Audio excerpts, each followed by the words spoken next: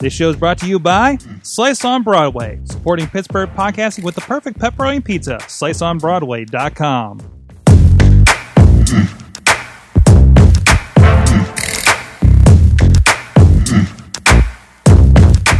Hey guys, it's the Awesome Chat. I'm Mike Sorg at Sorgatron on the Twitters for these awesome cast interviews, spin-off, spectacular. We're still rolling there. And please check out all the past interviews, all kinds of stuff happening on awesomecast.net. So many great interviews we've had in this first, not even a year of doing this version of the show. And thank you so much, everybody who's been checking it out. Subscribe to the Awesome Chat or just Awesome Cast or the Sorgatron Media master feed over at iTunes. And a lot of those are over at Stitcher, Spreaker, iHeartRadio, as well as our YouTube feed. And even on the Facebook, we're putting these videos on as well, whatever you prefer. So today we have a return to the Awesome Cast universe, of course. Now, I've done several podcasts with this gentleman, not just here, but also with our clients over at Seclair, at Seclair.com. You can find out a couple of great talks that we had with him. And we have on the line Dr. Matt Keener of Blackbird Health joining us today. How you doing today, Matt? Great, thanks, Mike. So we've had you on before talking about some of your other ventures over on the Awesome Cast, but you have this new one called Blackbird Health. I've heard a little bit of it from colleagues in the health industry, and it sounds like it's got a really interesting take on healthcare and technology and kind of bringing it together. Can you tell me a little bit about what you guys are doing over there? Yeah, so what we're doing is looking to serve families, in particular families who are hit with, sort of the darkness that can come in with mental health care and mental illness in particular, and trying to, we're still working on the one-liner, but basically providing service teams who can help shed a little bit of light on the situation and where their next steps might be, whether that's, getting better medical care through things like telepsychiatry or with their own PCPs, or if that's getting social support in the community, but providing first and foremost a service to help people, and in a field where we've somehow gotten used to being okay with crappy service, and in a place where it's needed the most. Right. So, I mean, we were talking about, everybody's used to, I don't know if everybody's out there had a battle with mental health and finding help with that, but we've all been in the hospital at one point or another, and we know how that is not the most user-friendly of experience, right? And, how does that compare for somebody maybe that hasn't gone down that road yet in their lives? Is it different than what we deal with our PCPs and the regular health plans? What does the landscape look like currently? Yeah, so you can imagine if the experience of going to a PCP is, the baseline, which itself is frequently atrocious, right? You're used to driving all the way across town to sit in a crowded waiting room with a bunch of sick people that with staff who may or may not be communicating with the doctor, to spend a rapid amount of time being assessed by a nurse and then the physician. And so it's similar to that baseline uncomfortable experience. But then you add in often the fact that you're almost going in the back door, that there's a separate building that's the mental health facility, carrying with it stigma, and then you're looking at even longer wait times. The average person in between a sort of primary care and accessing things like child psychiatry is 8 weeks, 2 whole months, like that they're having to wait during one of the worst times in their lives. So the wait times are longer. The face-to-face time is frequently even less once you add it all up, and then you're given this. You may or may not be told what your diagnosis is, which is a fascinating thing that I have realized being in the field. You just because it sounds like I from the people I talked with that have experienced this, and talking with doctors on both sides, because you go through several sessions, because as a doctor you have to sit there and kind of assess, and it could take several hours of discussion to get to the root of the problem, right? To figure out what it actually is, correct? Correct. Yeah. And then and what's landed upon is frequently, as you put it, what it is, right? What the in a space where, if you crashed your car, and I look at things like depression, anxiety, and even things like psychosis to some extent are like these major accidents or crashes for our brains and ourselves that have known quantifiable risk factors that can actually be avoided. You crash your car, you don't go to the collision mechanic and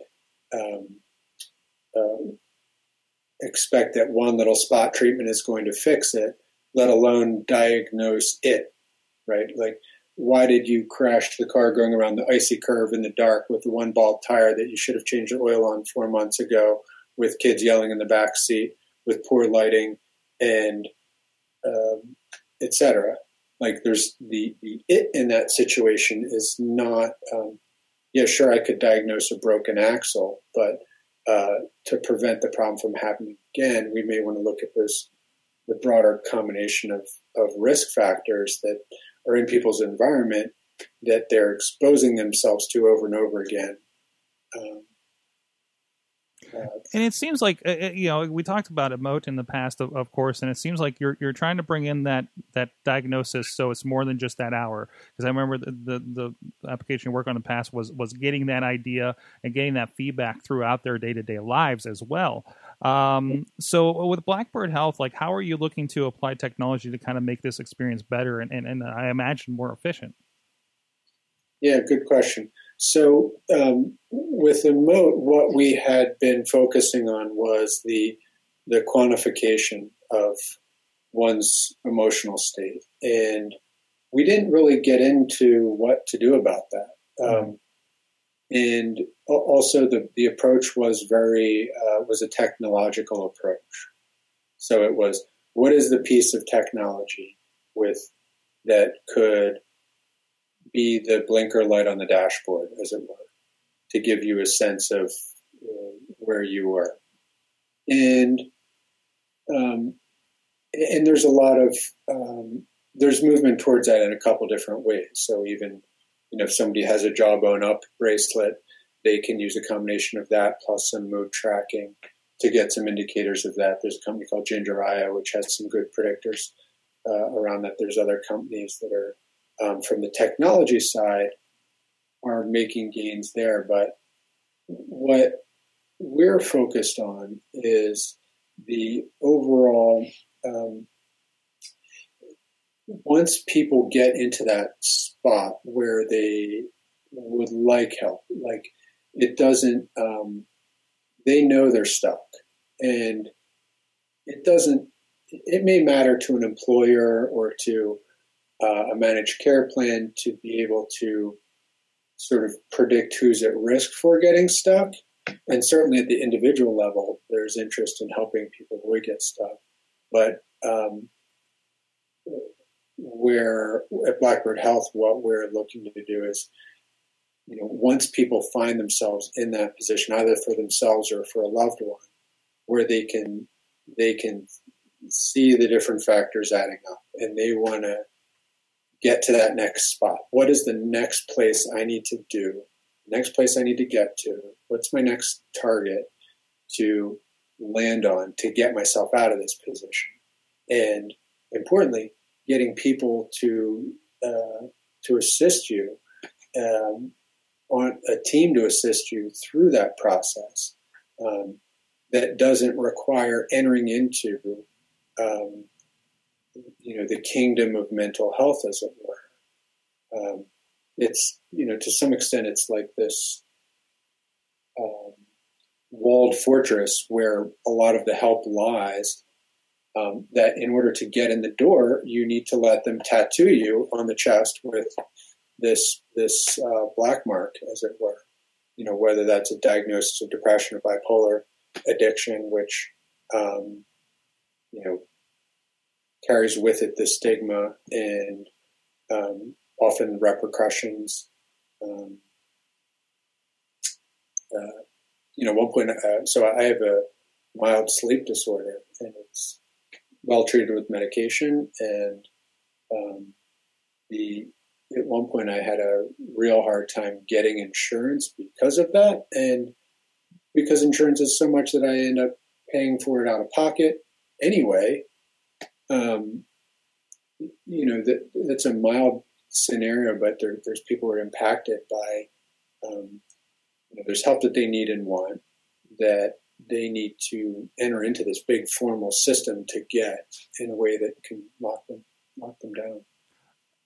And I know one thing that you guys are talking about, some of the discussions, as I mentioned to you beforehand, it sounds like, some of my colleagues have been down there with you guys talking about some of the technologies that you guys are kind of applying to make that process a little better, at least on the doctor communications side. Can you talk a little bit about that? I know telemedicine, teletherapy, I forget which the official term for it is, things like that, and other tools that you guys are finding that it doesn't seem like healthcare is really taken advantage of as, say, a small company like me that's using Slack.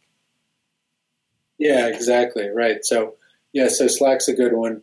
Not necessarily for patient communication, but however, it's almost beside the point in that. So one of the actually a couple of the people who've really informed our thinking process are in the field of operations, and in particular military operations and special ops, and two team members, and who consult with us, and it's the technology becomes.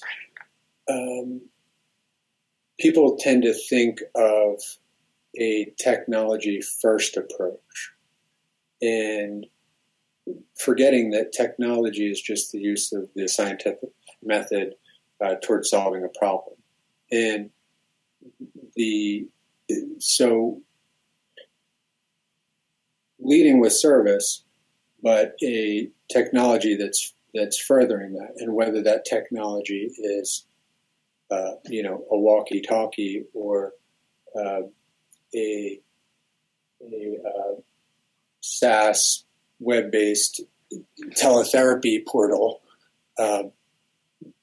isn't as important as people are making it out to be. So that said, to your question, focusing in on that piece because it helps unlock the rest of it. I think there's some really exciting developments, in particular,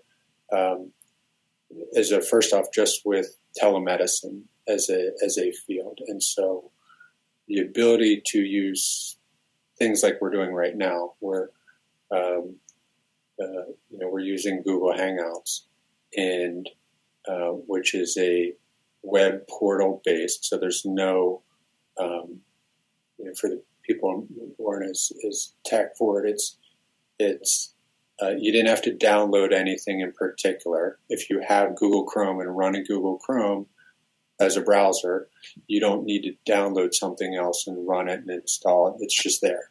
And so there are telemedicine portals that are secure in a way that is HIPAA compliant, and so your medical information remains contained within the sort of medical data universe. Importantly, which you can access, I think, is a key piece. So using a web-based telehealth portal is one of the main things that we're doing. Another one is using some secure messaging. So, the SMS messages are not medically secure. So people do text with, there's some doctor's offices who are texting, or people texting their doctor. But those messages can be they're less secure. Mm-hmm. And although interestingly, people, if you're okay with doing that with your doctor, and you and your doctor have a conversation about that and discuss the risks and benefits, and you say it's okay, that's okay. Now, it doesn't mean that's your doctor is going to do that, but I think that's one of the things that I've gleaned is that a lot of this, it's up to, it's a matter of risk benefits, and people are informed and they're interested in trying out some new solutions. Even if their doctor doesn't have the tech necessarily, it's still possible. But the tech's now getting cheap enough. Some of the other things that are more forward that we're doing are internally is exploring software like the platform Slack, which for anybody at home who is even running a small business, or maybe has a community organization that they run, or anything where you're trying to get some work done with 2 or more people, highly recommend it. It's $7 a month, and it's revolutionizing business, and soon to move into. I heard that there's actually some Slack commercials that are going on for private use, because it will. I think soon everybody will probably have their own private account. Yeah, I think it's kind of its own social network in a way. We use it here for Sorgatron Media and a lot of our productions, and we don't pay anything. Now, I understand that that $7. I think it's $7 per user, if I'm not mistaken. That adds a certain level of security, and that's when you look at the medical field and the cost there, that's nothing in comparison. Right, but it's easy to get started or start one for a community, like maybe if you want one for a neighborhood community or something like that. I know there's a lot of those happen. Like I hear Austin, Texas has a Slack community, right? Nice. And do you find now the thing that I've noticed, working with the field, with trying to apply the messaging, social media, some other tech as far as the getting the word out there. I don't want to say I've had a resistance, but there's certainly people that aren't able to upkeep, and especially we're talking maybe doctors that have been doing this for 20, 25 years, and this is all brand new. Are you finding an issue or resistance for some of these doctors to adopt some of this newer technology, or are they kind of seeing the light that this can actually make things a little easier and more efficient? I think. When the priorities are clear, doctors are fine with it. And by that I mean if it's clear that there's something that's seeking to better serve the patients, and in a reasonable way that that doesn't take a lot of time, I think most doctors would be okay with that. The challenge is often they're trapped in structures that they don't have control over, is one. their healthcare system says, no, we're not doing that. Sorry. Or they're in a small practice, and the adoption, the adoption cost or the adoption curve on it would just be pretty high. And I think that's a very real thing. And we're in a place where we, the Blackbird Health Clinic within Blackbird Health, we are looking to continuously innovate, but doing so means having fewer clients and also having patients in a new way. So within the whole of Blackbird Health, we're looking to serve these families, but that broadly happens in two ways. One of which is through a medical clinic that specializes in care transitions and short-term care. And then the other is through health programs based in local community organizations and other partner organizations who are running programs. And so the within our clinic, it can be a much more innovative affair, but it also, I really give kudos to our patients because they've got it's not just on the part of the physicians, right? But when you have, when you're messaging somebody, you would think, well, why can't my doctor just message me and ask me when's good for me to meet with him? Message pops up.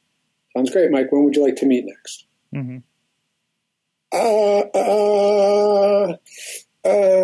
You wouldn't believe how much anxiety that causes. Like, they actually, there are people who actually just do much rather want to be told, you're going to be here at this particular time. Here's your appointment reminder thing. But so the mechanics are kind of still being worked out. But I think that's importantly with technology. As mentioned, it's not just the thing; it is the process. And so, what we are trying to do is develop a process whereby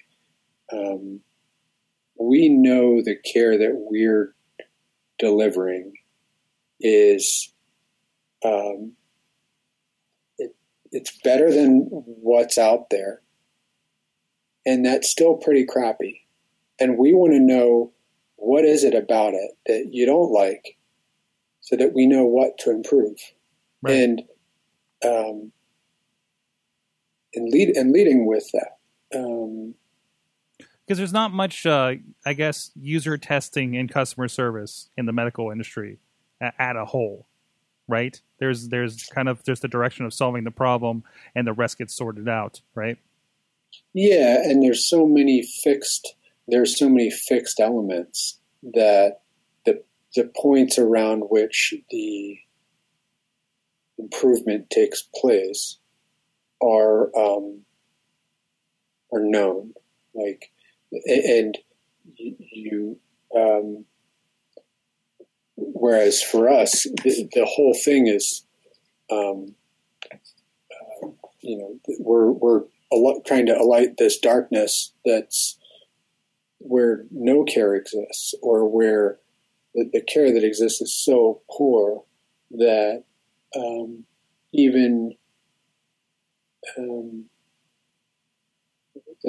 that there's flexibility for what people want in there, and figuring out what is it that people want, and why is it that I get much better service from the hair salon I go to than from my medical clinic that I go to. I want to ask about, so I'm looking through the site, and you have a community challenge called Blackbird 29. Can you tell us what that's about? Yeah, so that was it's a 29-day program that we ran, and we're going to be running another one in March. that was a means of creating community, and in particular community where people could get information, support, and accountability in their health, and in particular learn some strategies that they can do on the day-to-day to reduce the risk for things like return incidents of depression, anxiety, and overall just kind of help them feel calmer, happier, and more connected to the people around them. And so it's an online program, 29 days. There's a men's program and a women's program, $75 for the month, Monday, Wednesday, Friday, and both. And it's a mix of begins online, and then it ends with a in real life meetups. So also a way of bringing together people who may not otherwise have community of sort of support of others in their life. One of the things I found, it came out of seeing kids here up at a clinic where I work and consult to, where the children and young adults who are here, and that's our focus, by the way, sort of young adults. So I say 14 to 40, but the whole kidult range of between puberty and feeling like you got this, everywhere in the middle. Seeing these kids, they're here, they're running groups, they're community, they have a bit of community on this residential program, but they're not allowed to talk to their friends because that'd be a bad influence. Then when they leave here, they're not allowed to take the numbers of the kids that they met here because they're a bad influence. Well, what gives? Like, you're taking people during the prime years of their life where they should have social connection and community, wrenching them from that to put them in this place where everybody's labeled a weirdo and, mentally ill, and then told, like, oh, be friends with these people. But now when you leave here, oh, you don't want to be friends with those people. Like, what? What's that? Mm-hmm. What about providing a community, much like, the recovery communities, where it can span all levels of care.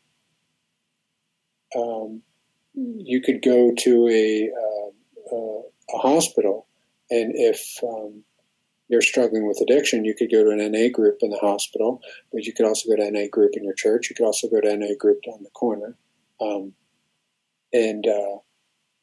But you also have to be in an NA group, and that's their own particular, they have their own mechanics, and it's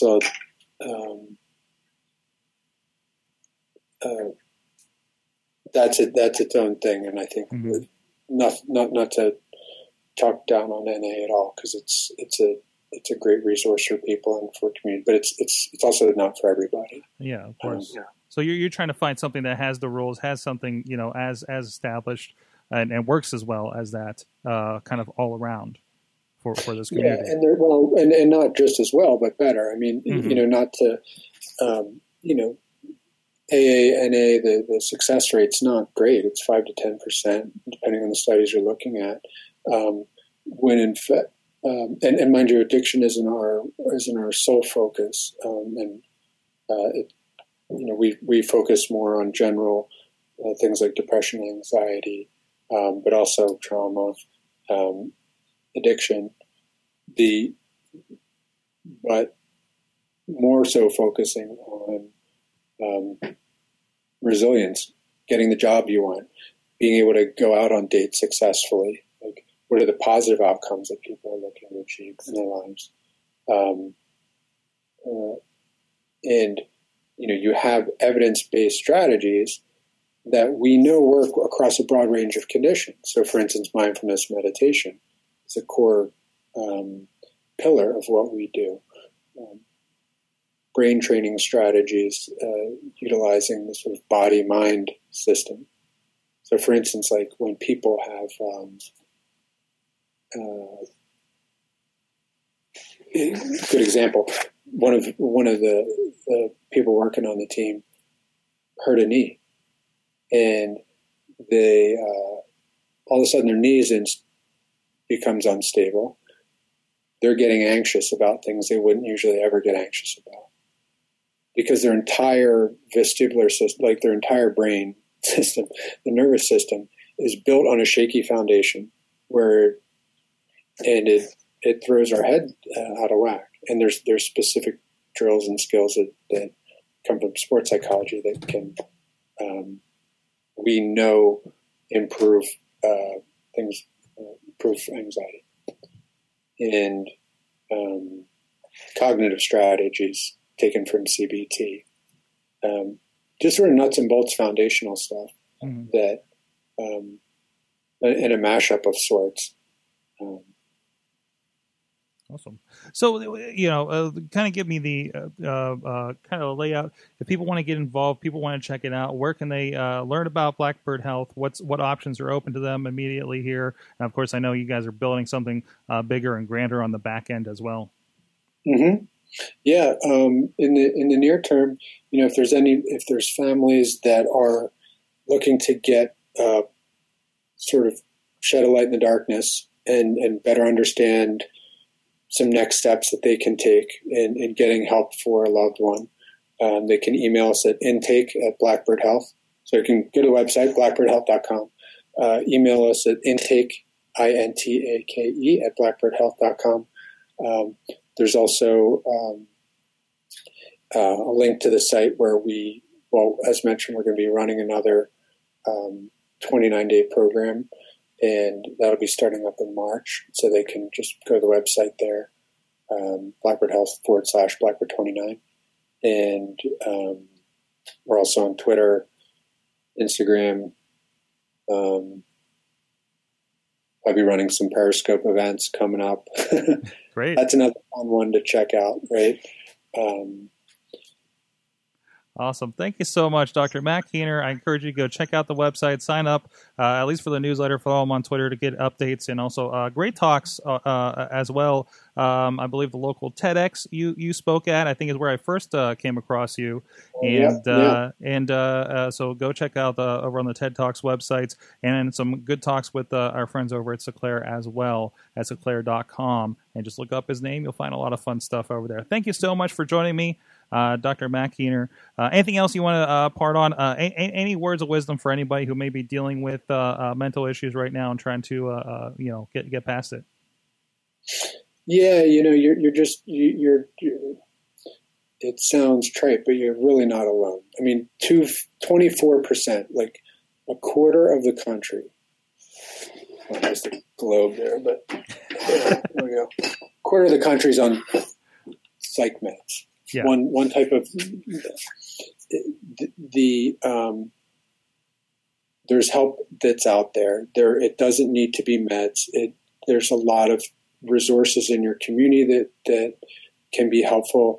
There are people going through what you've gone through, and if we don't know if we can't find them, if we don't know them offhand, we help find them. Like we're just there's people out there who can help you access, and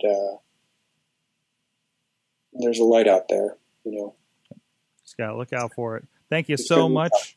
Thank you so much. Check out everything else over at awesomecast.net. We'd love if you subscribe to it wherever you like to get your podcast, video shows, however the case may be. And please, if you dig everything, if you're liking the value we're bringing, or if you have any ideas of people we should talk to, comments about people we've talked to in the past who should be on the show, questions, if we've announced them in advance, go over to awesomecast.net. Check out all the links over there for supporting the show, contacting the show, everywhere on social media. Thank you so much to my awesome guest, Dr. Keener. That you have been our awesome audience, and please have an awesome week.